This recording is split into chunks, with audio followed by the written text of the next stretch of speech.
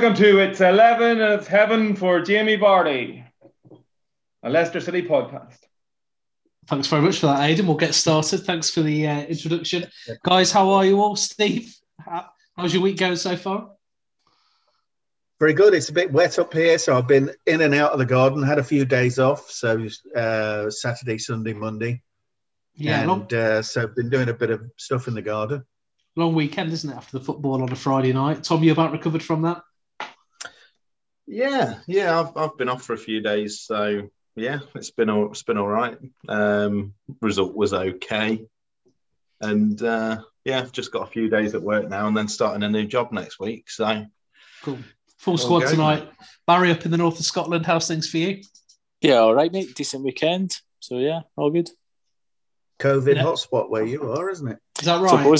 Supposedly the high school got hit with it. So they're kind of daily checks and whatnot, but I think it's all right. Yeah. And Aidan in Belfast, how's things over there? No, all good. Well, I say that bit of a disappointing football weekend with Leicester City only taking a point and Crusaders losing 3-1 after going 1-0 up. But no, apart from that, had a bit of a reaction, Mark, to my first COVID vaccine. So spent the day in bed on Wednesday, but I'm back fighting fit for the podcast now. They're doing over 50s over there already, are they? Yo. Thanks. Steve, just before we start talking about the Leicester City side of things, the protests at Old Trafford yesterday, let's have a quick chat about those between us for a few minutes. What's your thoughts on what went on there yesterday? Well, I think that they've got every right to protest, haven't they? I mean, they've got nearly $500 million of debt now under the Glazers, and haven't really won that much, have they, since Ferguson backed up, to be honest, which was quite a while ago now, just a couple of cups or something. So, but I mean, there's no excuse for the violence, though, is there, or vandalism? No. So it's interesting. I don't know if it's. I'm not sure it's going to change anything. I mean, the Glazers hardly ever go anyway, do they? So, and who can afford to buy them out? And I think that's the big challenge for Manchester United and the fans. Who can afford to buy them out that's going to do a better job than the Glazers? Because they're going to want a lot of money. That's they're where carrying a lot of debt. That's where we go down there, replacing a billionaire for a less dodgy billionaire, isn't it? Baz, did it ruin your Sunday yesterday? No football at 4:30? Not at all, actually. I was out seeing the family, so yeah, I wasn't really fussed about it. I wasn't even fussed about that game. It's not like the olden days where that was just a 3-all red card galore game anymore. It would have been 0-0, 100%.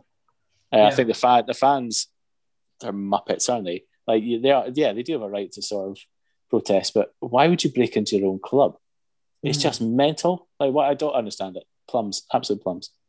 So, from what I've read, it was coordinated beforehand to go into the two separate locations, the Lowry Hotel in Manchester, to stop the team buses leaving, and also to meet outside the ground. And obviously, they got into the ground with the sort of explicit intention to stop the game, Tom, which they managed to do yesterday. So, as far as that goes, it was job done, wasn't it? I suppose so. I think, as Steve said, there's no there's nothing that can justify any violence. And it didn't ruin my Sunday, to be honest. I think, as Barry said, it's the kind of game where you don't see them go at it like they used to. I think the only thing that we could say is we'd have a better idea of how the top of the table would be looking today. Yeah. And that's going to be a really tight game, Tom, for them to reschedule now as well, because I think United play every weekday and weekend now up until the end of the season. So there's a chance that that goes past the end of the season, or it gets really squeezed in. So it might not work in our favour. Well, yeah, nothing positive to say on that then. Yeah, Aidan, I keep hearing that a lot of United fans are quite happy for them to have points deducted as well, to really teach the Glazers a lesson. That is a huge statement, isn't it? It is, but I think that's where it's got to. And I would disagree with Baz in terms of saying about maybe the course of action they've taken, because I think stopping a game from happening is exactly what it's certainly exactly the right thing to do to get noticed, isn't it? That people, millions of people around the world. Sure, he's right. It's not the game that it would have been a few years ago, and certainly this season, it's not a huge game.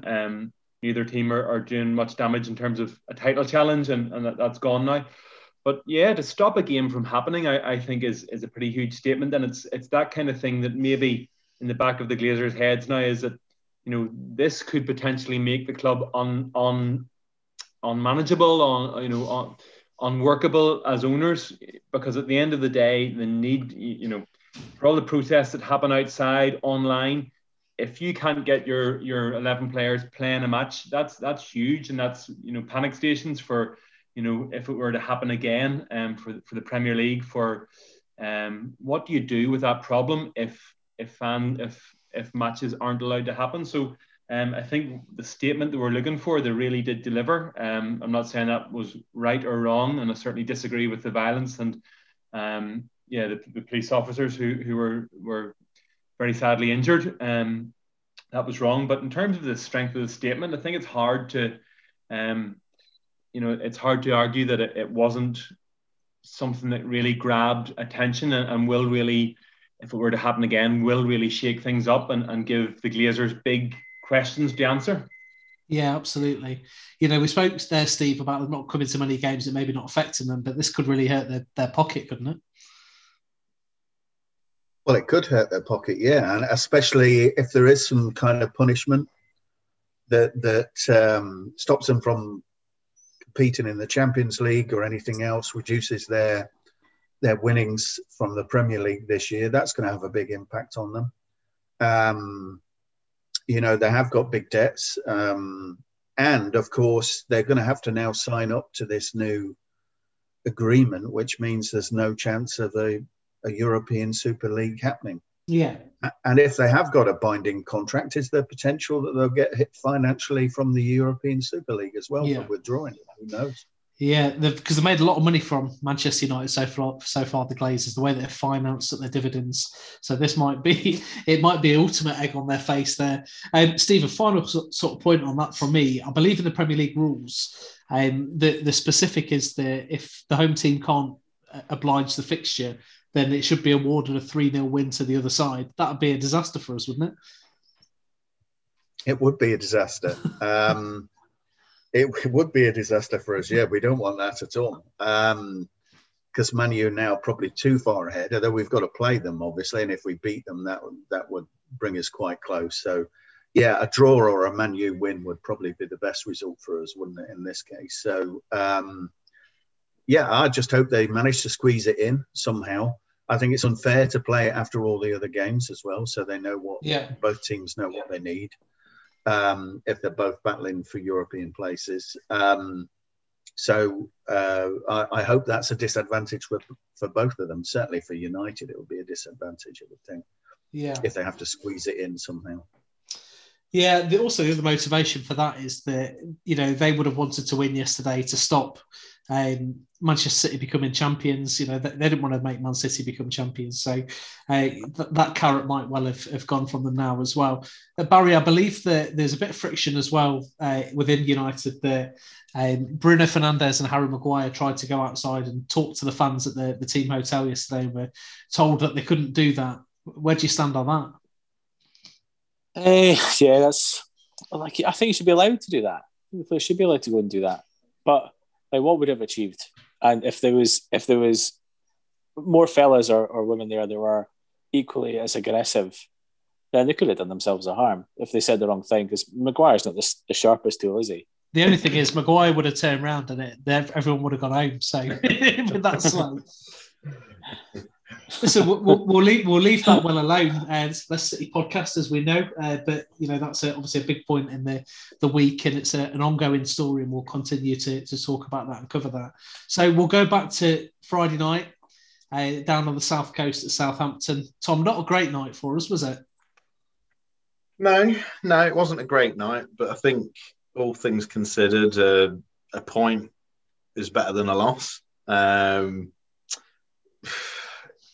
It was a shame, we had a lot of shots. We had a few of those on target, and just couldn't squeeze anything more from the game. Yeah, it was one that. Did you think for a period of time, Tom, that we were actually going to walk away with nothing? Yeah, absolutely. I think Vardy as well. His touch, it was poor all night, and he really stood out as having a poor game for me. Yeah. So yeah, I'm thankful to get the point, really. Yeah, absolutely. Get it in the bag and move on to the next game. Reading from the social media posts after the game, a lot of the fans thought it was the apocalypse coming, that was it. We'd thrown our chance away. It's not that bad, is it, Barry? This is, it's a point away. It's never a bad point. We're still in a great position. We don't need to dwell on it too much. No, not really. I think being the only neutral of us all, it was a dire game. And that is like, it was there for Leicester. I don't know what wasn't ticking. The top players weren't on it. Deary seemed off it. Tillman seemed off it. Yeah, Madison was kind of in and out, but he was hiding for a majority of the game. He got a lot of stick. He's the player that, from Leicester City fan base after that game has taken a hell of a pasting really online for his attitude, his body language and his performance. Is that fair? Again, if that was Villa or that was Grealish doing that, I'd be worried that his head's been turned because it's just since the fracas of the party, like he's not doing anything to get rid of that arrogance kind of reputation he's got, is he? Yeah, he's out of this reckoning for the Euros now, isn't he? 100%. Yeah, he's gone. Yeah, he won't be in it. Yeah, I tried to make that argument on Twitter, I think, last week and got sort of shouted down by some diehard Leicester fans that thought he was a shoe-in still for the 2026. I just don't see it now. I can't see Southgate taking a risk on him at all. Steve, 10 minutes into the game, they go a man down. We never seem to play well against 10 men, do we? It's always a bit more of a struggle. Talk me through your thoughts on the red card. Well, we've done better lately, but yeah, not good on Friday. Initially, I thought that he'd got the red card for the follow-through on to Vardy, right? Which now you're not allowed to do. Thank heavens it wasn't like that when I was playing football. I don't know how many times I would have been sent off because I always wanted to follow through once I tackled somebody and let them know I was there. And you're not allowed to do that. I think it was very harsh. If it was denying a goal-scoring chance, I think it was very harsh because I think the keeper would have been favourite to get the ball, which is what they've said subsequently. You're getting to the age now where you can't help but follow through as well, aren't you? So, no, not just yet. I'm fine at the minute. Yeah, I can still enjoy a good bar, Mark. So, heaven knows when that day comes. How does VAR get that wrong then? Because you're saying for us fans, you could almost make a case for the follow through of the challenge, couldn't you? But surely there has to be a communication there between the referee and VAR to say, this is why I've sent him off. Yeah. And I'm not complaining too much about it. I think they're reluctant. Yeah, I think they're reluctant, Mark, to go against the ref unless it's clear and obvious. And you could argue maybe Vardy would have got there first or, it wasn't. If the ball was nestling in McCarthy's hands and Vardy was, a few yards away, you could say it was clear and obvious. And I think unless it's absolutely clear and obvious, they're going to side with the referee because so often in the early part of the season, the referees got their decisions overturned by VAR. And I think they're going to, unless it's a real clear and obvious mistake, there's no doubts about it. They'll go with the on-field decision more often than not. And I think it was a bad decision. Don't blame the refs so much. But, how are we a couple of years in still seeing these errors? This is my frustration as a general football fan now, Aidan. And I'll talk to you. Have you still got your mouth full? I'm good. All right. As a general football fan now, you saw Valbuena get sent off for kicking the ball versus Chelsea the week before. How can we be in this situation where we've got people that are just surely not qualified to make these decisions as referees making the decisions? Yeah, I mean, there's still the human element of it at the end of the day. It's at the end of the day, VAR is just an extra set of eyes.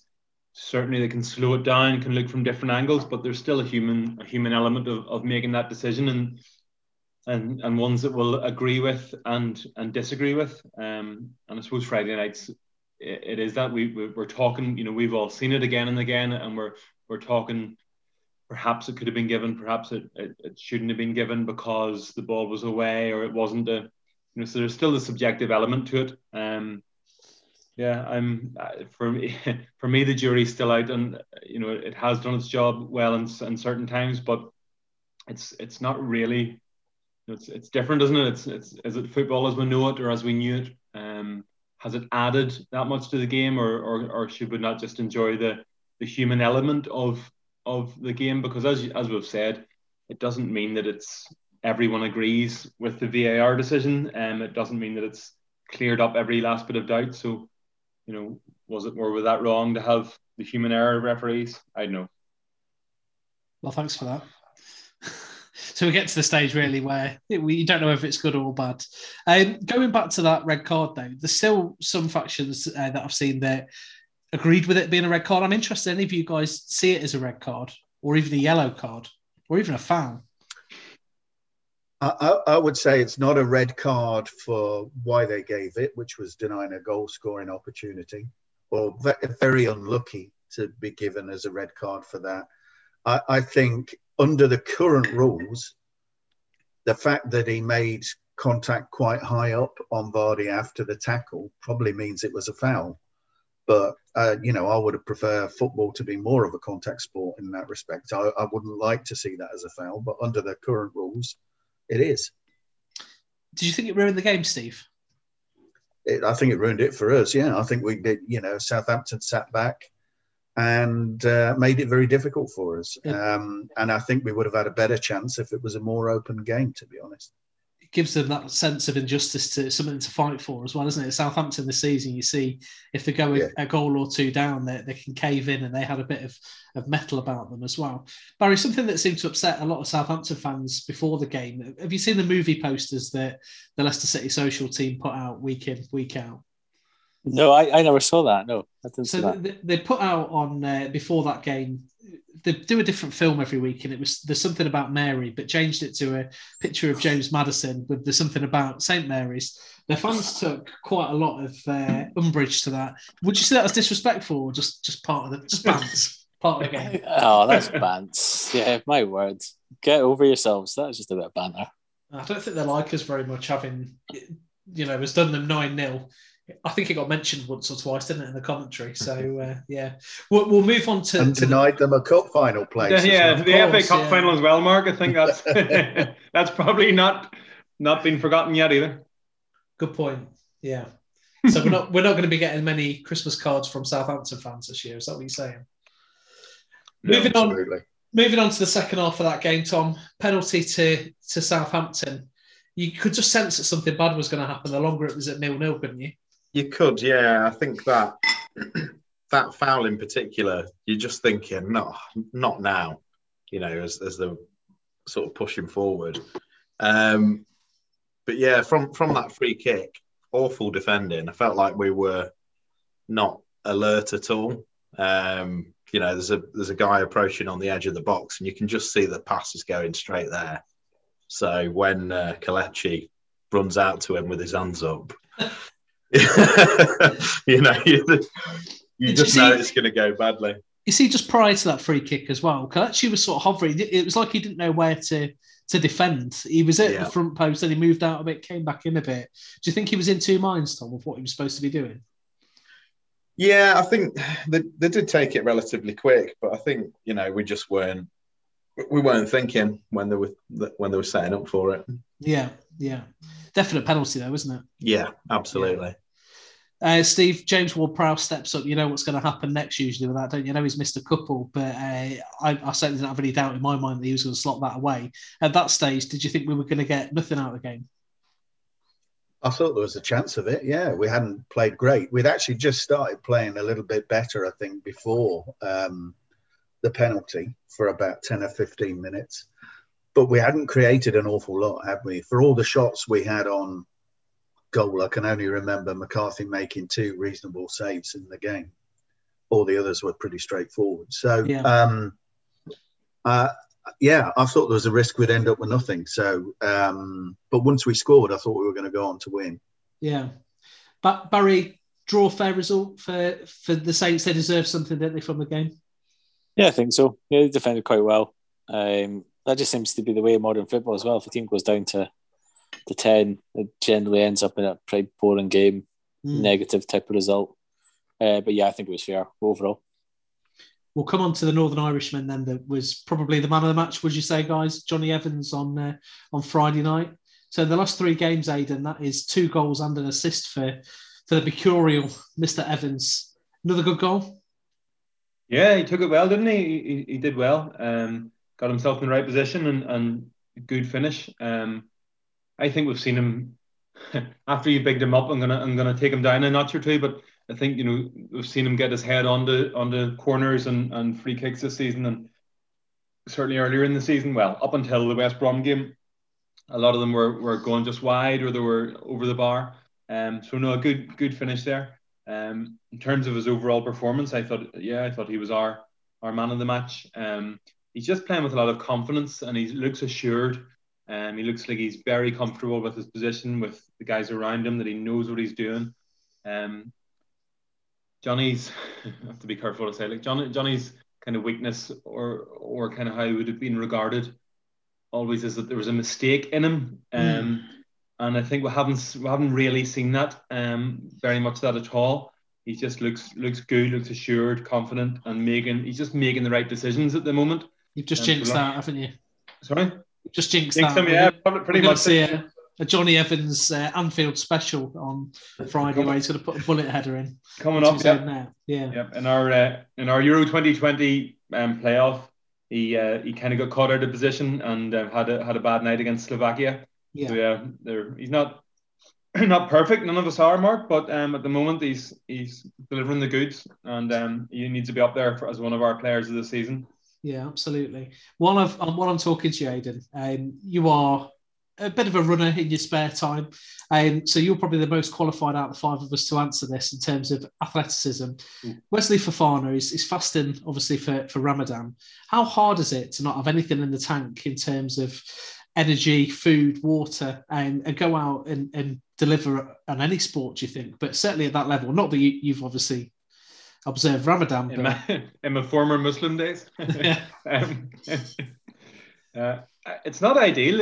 In my opinion, it really isn't ideal. I think nutrition and hydration is one of the big things in sport, isn't it? And in preparing. I think there's as I was saying to you guys during the match, I think there's a potential scandal, or not scandal is the wrong word, but flashpoint brewing in that the day that he makes a mistake, if he makes a bad mistake that costs us, that's when the questions start being asked. And yeah, I think it's hard to see how that can be the case. And yeah, what happens? What will we be saying in the podcast the day that he God forbid, Allah forbid, that the day that he makes that mistake? Steve, we'll flip that back on its head. He's doing remarkably well, isn't he, to perform at the highest level whilst fasting? Yeah, he is. Yeah. He doesn't show any less energy or anything else, does he, while he's playing? So I think he's done really well. And obviously, Rodgers has taken him off early in a couple of games, so he can get some proper food inside him. But yeah, he tried to get the ref to play on with a mouthful of banana, didn't he? So they give him enough time to get it down his neck before they restarted, because that might have been a bit dangerous. Yeah, consummate professional. Yeah. But yeah, he's playing well for Fofana. He's considering his age as well. He keeps developing. He's going to be immense, isn't he? Absolutely. Listen, we'll leave Southampton there, I think. It was one of those nights. We got a point from it. We move on and don't dwell on it too much. So obviously that being the Friday night fixture, we go into the weekend's games and we're hoping for those results to go our way. Chelsea versus Fulham was the first one, Tom. Did you catch any of that? And if not, what did you think to the result anyway? 2-0 to Chelsea. I didn't catch that at all. Well, it's bad result for us, obviously. Was there any specific talking points there? No, not really. Chelsea looked pretty decent. Fulham looked a little bit short. I did manage to catch a lot of that game. I'm going to put this point to you then, Tom, or any of you guys, if you want to interject. Chelsea are the team that could still win the Champions League. So if they finish outside of the top four and Arsenal win the Europa League, then fourth place wouldn't get into the Champions League. So is it in our best interest for Chelsea to be the team that keeps winning, if there was to be a team? Therefore guaranteeing themselves in the top four. Aidan? I definitely see your argument. This is another discussion we had in the group, and we read a BBC article about that, the permutations that could happen. I'd like to feel relatively comfortable that, I suppose, we're in the last four of the Europa League, so you can't be too comfortable, but that Arsenal aren't the team that are going to win the Europa League. I watched a decent bit of their game against Villarreal the other night, and they did well to come back and end up with a 2-1 defeat, which sets them up to go to back to London with a doable job. But I think if they meet Manchester United in the final, that I can't see them beating Man United. Do you think that's maybe from the outside, Barry, just Leicester fans being a little bit still looking over their shoulders, trying to work out all of the permutations, or is that a natural thing? It's natural, but we talked about it in the last podcast this weekend. Could go pear-shaped if you didn't get the result against Southampton. And yeah, the results didn't go your way, but still in your hands. Yeah. Well, one result that did go away, obviously, was Everton and Villa on Saturday night. So thank you for that. How was the game? It was an ace game. Yeah, really end-to-end. Even as a neutral, it was just non-stop end-to-end. I'm surprised how fit both sets of players were. But yeah, really good game. Really enjoyed it. What did you make to Everton? Do you see them being able to win all of the last 5 games? No, they are rigid. Ross Barkley took them apart, and that says it all. They're just walking doors. Big fellas, no real pace. They keep 2 at the back and don't even attempt to push them forwards. Yeah, they will lose more than they'll win the rest of these games. Yeah, so that takes us to tonight then, Steve. West Ham versus Burnley. Big game, isn't it, tonight, in terms of where we are against the team in 5th? Because if West Ham win, they go on to 58 points, just 5 behind us. If they don't win, then they're going to be a maximum of 7 points behind us, or a minimum. Not sure which way that works. I think it's a massive game for West Ham, and it'll be interesting how they cope under the pressure, because they probably know, with Liverpool's running as well, with Chelsea playing pretty well at the minute, and Leicester being in a good position, that they've really got to win. And Burnley haven't been a straightforward team to beat, and obviously Chris Wood's on fire at the minute, so you never know. We've got to get our fingers crossed, but I think they'll be under pressure. It'll be interesting to see how they respond to that pressure that they're under. And this is my positivity train again this week, guys. This is where I want you to get on with me again. So if West Ham, let's say they draw tonight, that takes them to 56 points, the same as Tottenham, with 4 games to go. Everton are on 52. They've got 5 games to go. So those 3 sides can only get to 67 points or 68 points. We're on 63 already. We need 5 points because of the superior goal difference we've got. We're going to get that, aren't we, Steve? I think we will. I think I'm pretty hopeful we'll beat Newcastle, and we'll have too much for them after a week's rest, and we'll be sharp. And I think we'll get something from at least 2 out of the 3 difficult games we're ending the season with, to be honest. I think we might get a draw at United. I think we'll probably beat Spurs at home. Yeah. I'd quite happily lose to Chelsea in the league as long as we beat them in the cup final. We'll take that deal now then, I think. Yeah. My point being there is, though, those teams then need to win all of their remaining games. What we've seen this season is such a lack of consistency from all of those sides. We speak about Liverpool and their easier running. Barry, I'm not sure how much you've seen of Liverpool recently, but they don't look like they're going to win 5 games in a row. No, I don't think they will. And we'll do you a favour. We'll beat Everton again, and we'll probably beat Spurs. You've got to play Everton again? Yeah, because the game was cancelled COVID time. Yeah, that'd be good. That'd be good. Everton are better away from home than they are at home, aren't they? Yeah, well, yeah, that's true. Yeah, they've got a big game on. Sorry, carry on. Well, I just don't see them beating us. I don't. They even with the disappointment of the game, they just had nothing. They had nothing going forward. Just going to point you in Sunday's direction for Everton then and their away form. They've got West Ham away on Sunday. Another massive game. Aidan, pivotal. Yeah, pivotal. What It's I will exciting. say, It's exciting, isn't it, Aidan? This time of the season. yeah, my eyes are more on Tottenham Hotspur. To be honest, Mark, I've got my eyes on the table here, and you know, if Chelsea were to go past us, Spurs 7 points. I think we've to play them the last game of the season as well. New manager in. They had a good win, obviously against Sheffield United, against a relegated team, but Gareth Bale on the score sheet.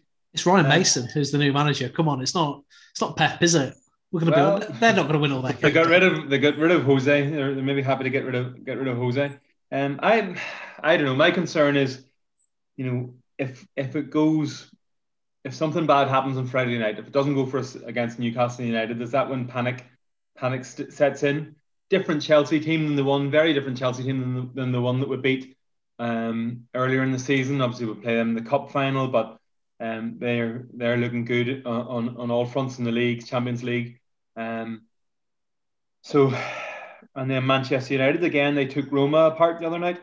These aren't easy games. We could go into that Tottenham game needing that result, and then do the nightmares from last season flash in our heads. I think a lot rests on Friday night. A good win on Friday night sets us up for the last three. A defeat on Friday night, and it's panic at the disco. Yeah, I think Friday night is crucial to it, isn't it? But if you don't beat Newcastle at home, because they are not the greatest side in the world, no disrespect to them, and I know they've had some games where they have turned up, I think we would be expecting to get 3 points there, wouldn't we? Yeah. I think the worry would set in then, wouldn't it, if we didn't get those 3 points on Friday.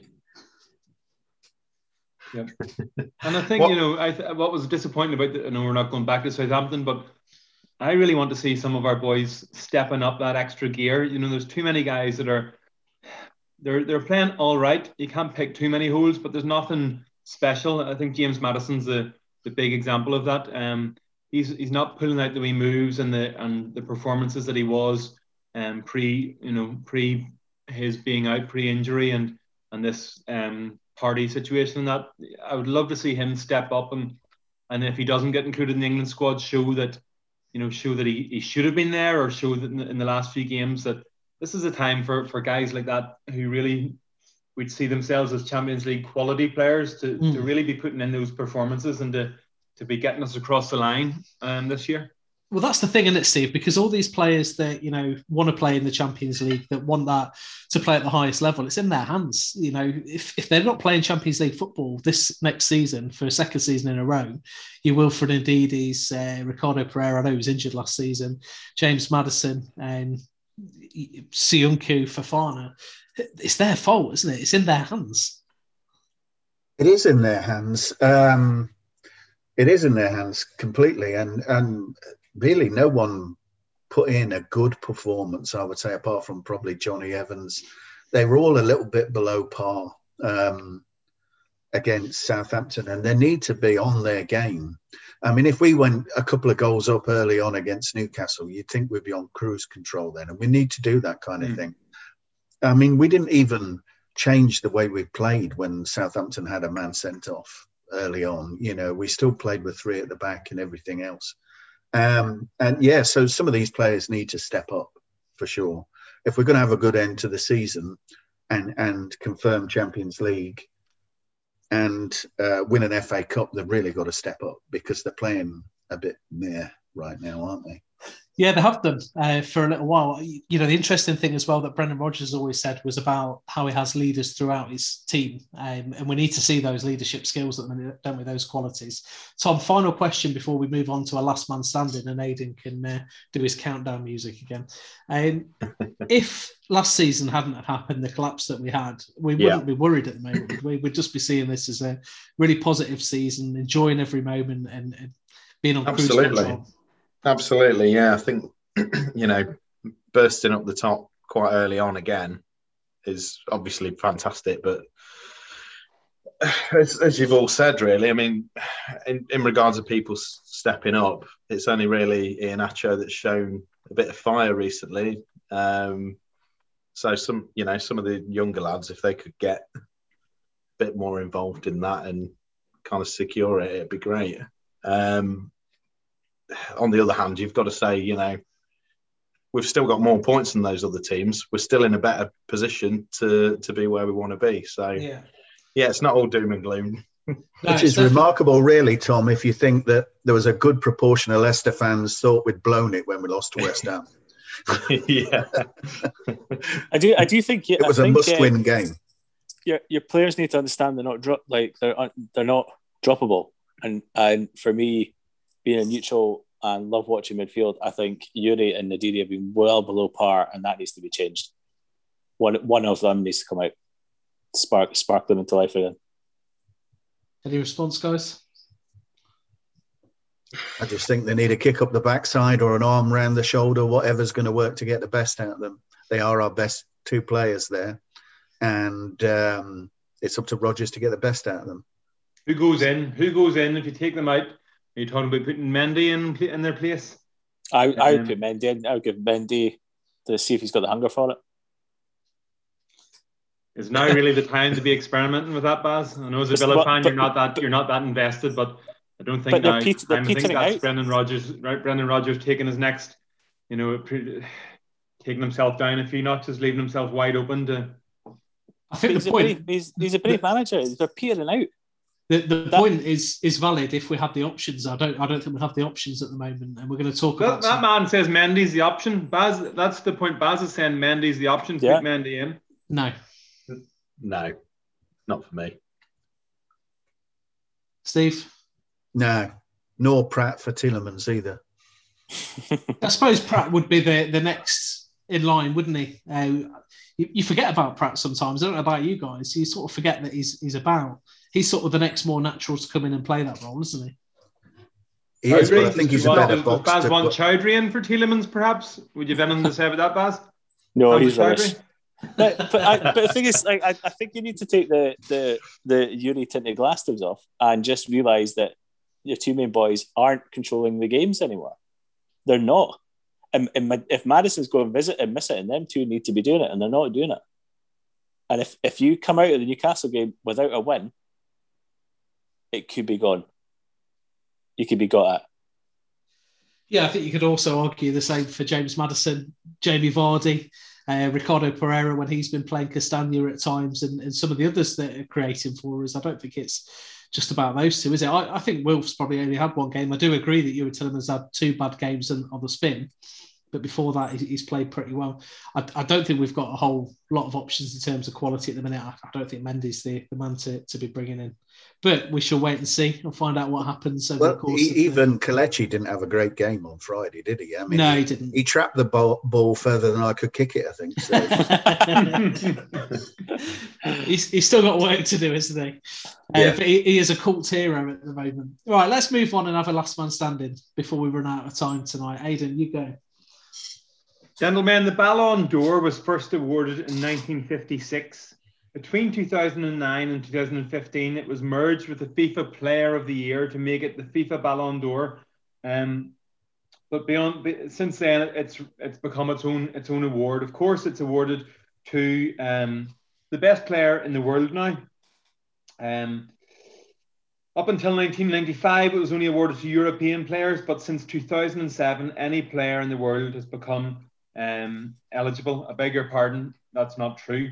Up until 1995, non-European players were eligible if they played for a European club.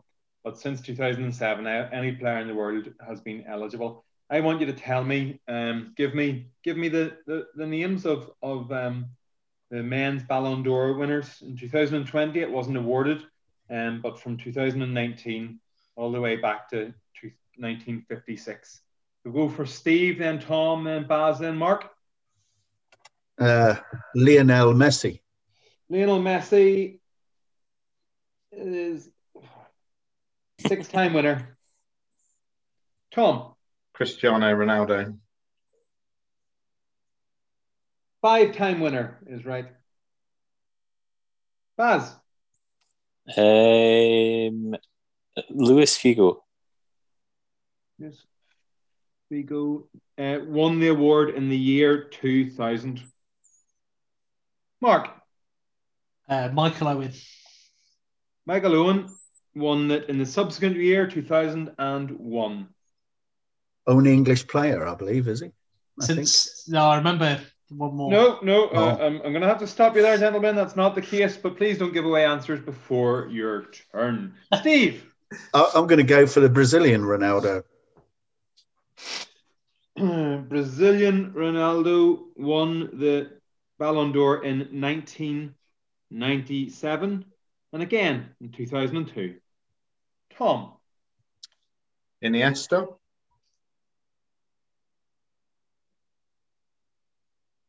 Tom, it's good, but it's not right. Andres Iniesta has not been a Ballon d'Or winner. He says, checking quickly. Nope, he's not there. Shambles. Baz. Zinedine Zidane. I was going for that. Zinedine Zidane. Did you spotted him on my Instagram profile, me and Zinedine? Bald-headed duo. Zinedine Zidane was the winner in 1998 when, of course, France lifted the World Cup. Mark. I'm going to go, and I'm not sure if this is right, and it's my punt early on for the other English name. Kevin Keegan. Kevin Keegan won the Ballon d'Or back-to-back in 1978 and 1979 whilst playing for Hamburg. Well done. Well remembered, Mark. Steve Marbles. Johan Cruyff. Johan Cruyff, going to go down to the 1970s. Can I spot Johan Cruyff? Just past his 5th anniversary of the great man's death. In 1974 and the previous year, 1973, as well as 1971, Johan Cruyff was Ballon d'Or winner. Tom, you're right. Baz. Diego Maradona. Diego Maradona. Let me check my 1980s.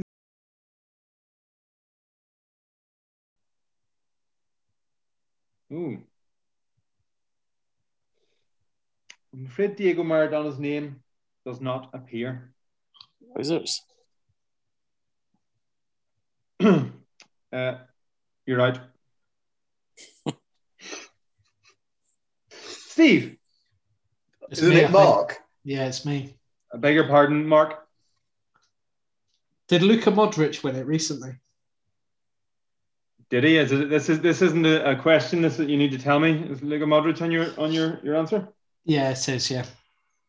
And he's right to be, because in 2018, Luka Modric, whilst playing for Real Madrid, won the Ballon d'Or. Wow. Steve. Now I'm struggling. Lots of huge names of the world of football there. Rossi. I'm going to go back to the 1980s. And in 1982, World Cup winner and Ballon d'Or winner, Paolo Rossi, was playing for Juventus. Well done. Mark. Now I'm struggling. So some huge football names there. I'm going to go with Marco van Basten. Super Marco. He didn't just win it once. He didn't just win it twice. Marco van Basten had 3 Ballon d'Ors, 1988, 1989, and 1992. Steve, back to you. Oh, blimey. Still some big names there.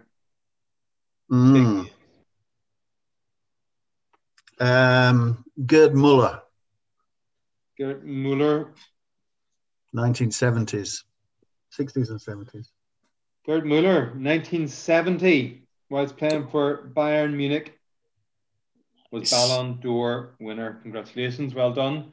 Back to you, Mark. Michel Platini.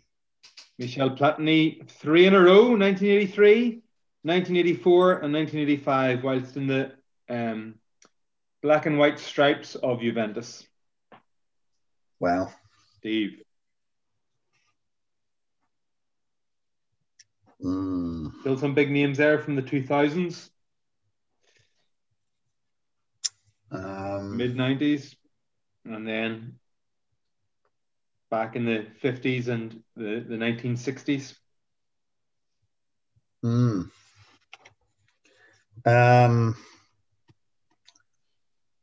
Puskas. Ferenc Puskas. I'm looking. I wonder, did it come too early for him? I'm looking. I don't see his name coming up. No. Puskas doesn't appear on the Ballon d'Or winners list. I apologise. Okay. Steve, you're right. Mark, the correct answer wins the last man standing yet again. Choose carefully. Let's go Roberto Baggio. Roberto Baggio, whilst playing for Juventus in Italy in 1993, was Ballon d'Or winner.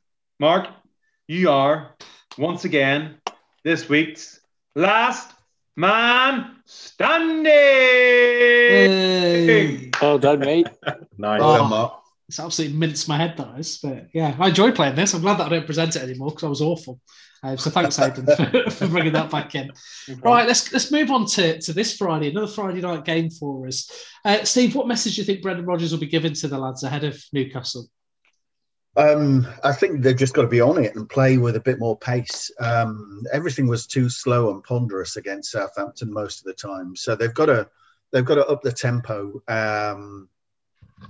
They obviously didn't have to close down that much against Southampton, but I don't think they did it completely as a team. Even when they tried to press up front, there was gaps. Not everyone was pressing together, so I think they've got to be hot on the press to get the ball off them.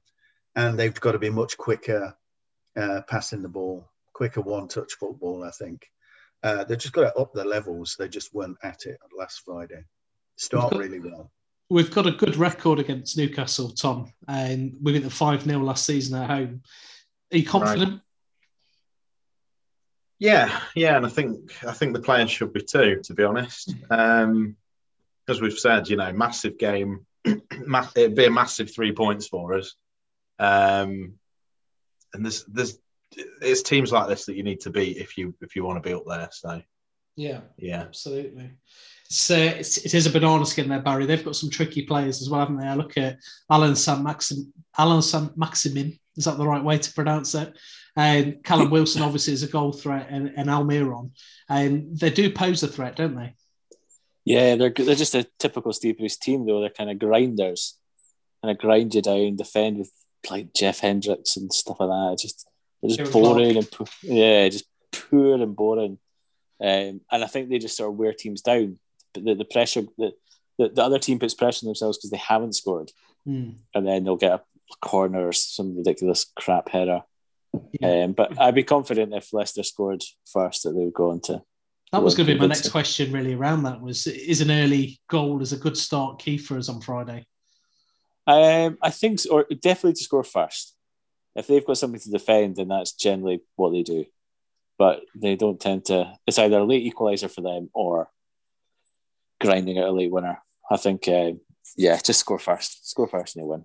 Because the little stat, Steve, we were talking about before we came on air this evening was around last Friday. When we beat Southampton 9-0, we had 25 shots. Last Friday, we had 23 and we drew 1-1. We have to be more clinical, don't we? Yeah, we do. We do need to be clinical. I mean, obviously, Kelechi's touch deserted him. Jamie was just the way he's been of late, not quite on it. Other than when Vardy broke through and there was a curler from Perez that McCarthy had to save full length, it was all pretty routine for him. It was all straight at him, really. And we missed loads of chances as well. Even Castagna right at the end on the far post, hooked it just wide and over. We've got to be a lot sharper in front of goal. How does that change in a week? Is he going to try and tell the players to relax and, use their natural ability, or do you think they'll put a lot of work in on the training ground around finishing?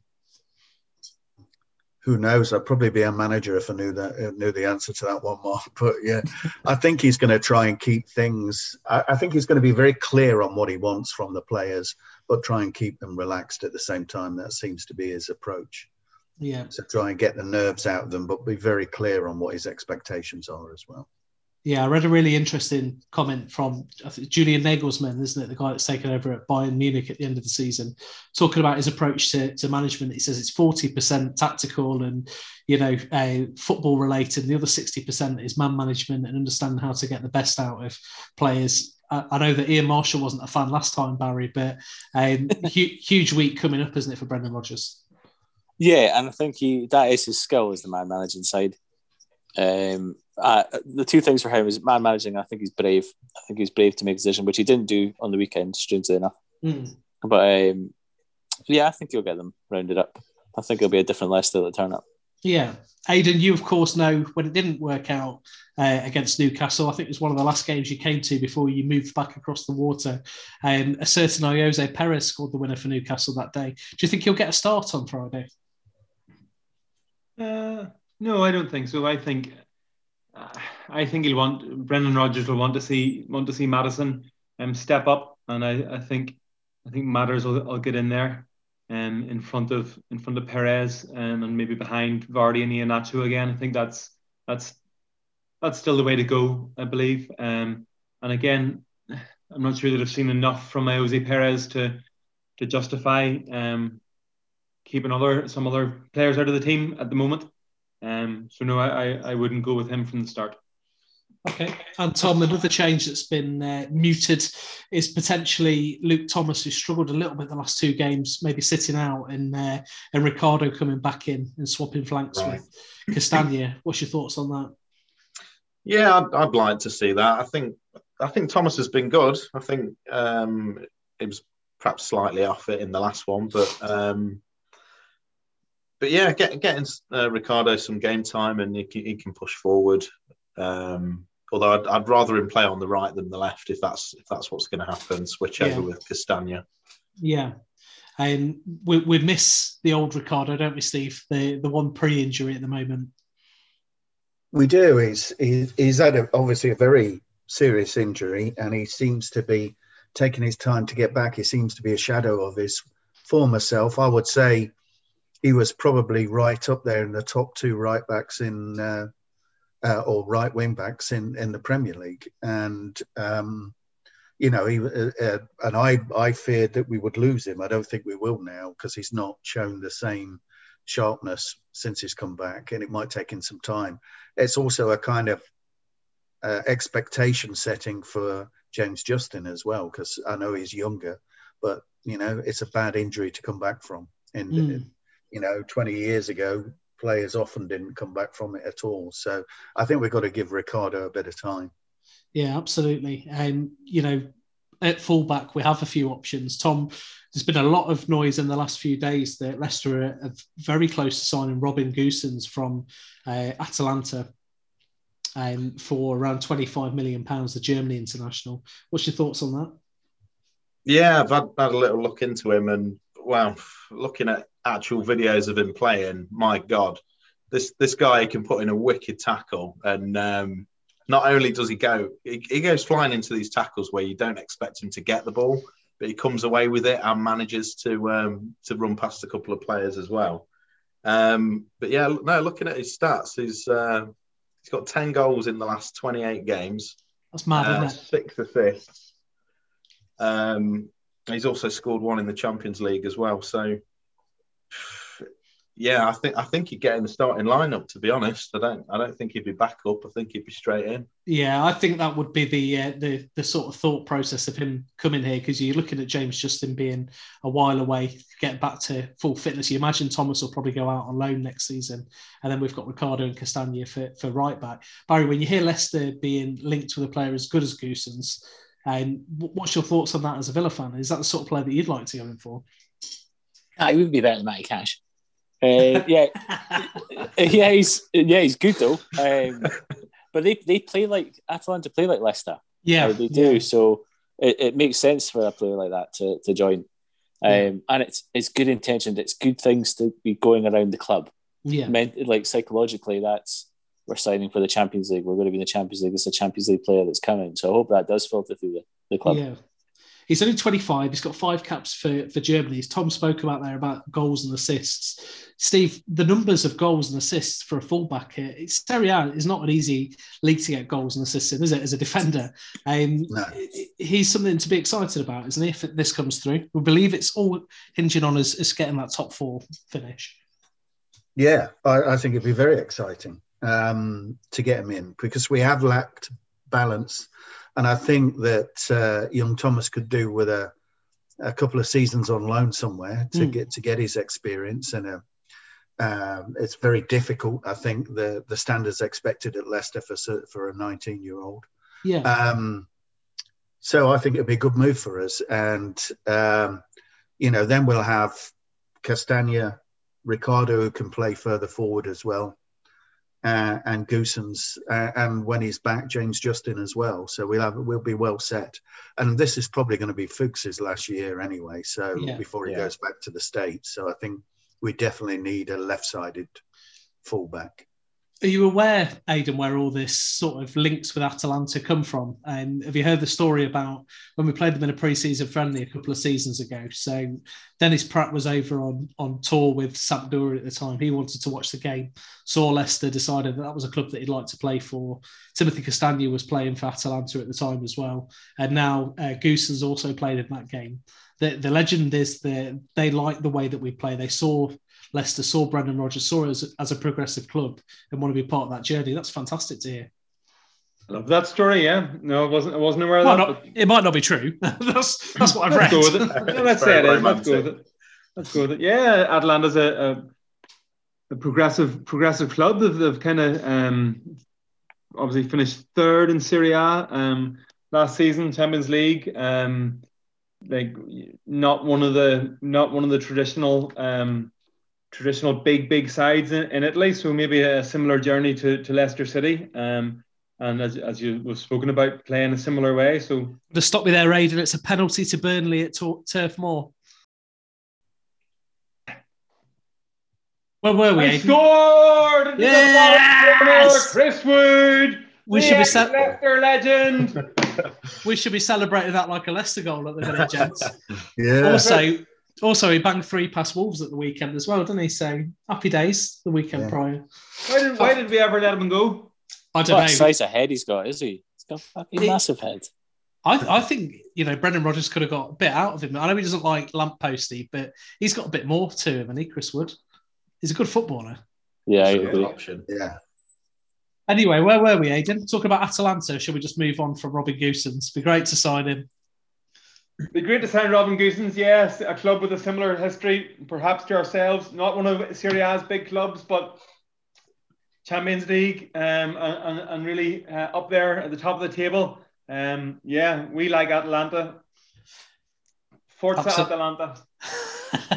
And Steve, the other player that's been linked with the move, he's been linked with a couple of clubs, but again, strong reports are coming out that Leicester are closing in on a deal for Boubakary Samare, 22-year-old central defensive midfielder from Lille, who's also been linked with Tottenham and Manchester United. What do you know about him? And Man City and AC Milan. Well, he's got a good heritage with him. Lille signed him from PSG's youth system back in 2017. So big lad, 6'2", so he would seem to be like a backup for Wilf, or to play alternately with Wilf. His team Lille are 1 point ahead of PSG at the top of the French league at the moment. So the team are doing well. He's playing regularly. He's a regular France under-21 international. He's out of contract next year, which means that we might be able to get him if he's not keen on signing a new contract at Lille. That's the same with Goossens as well, That seems to be a really clever part of our recruitment at the minute. Yeah. He's been compared to Naby Keita as well at Liverpool, but I haven't seen him play. But, if clubs like Milan and Man U and Man City are in for him and others, then and his team sitting top of the French league. Oh, is that a West Ham equaliser? A West Ham equaliser. It's gone 1-1 across into the box. And the big man, if he turns around, he'll see who it was. Let's put it away. Bummer. A draw's not so bad, though. I'd take a draw. But Burnley still got time to get another.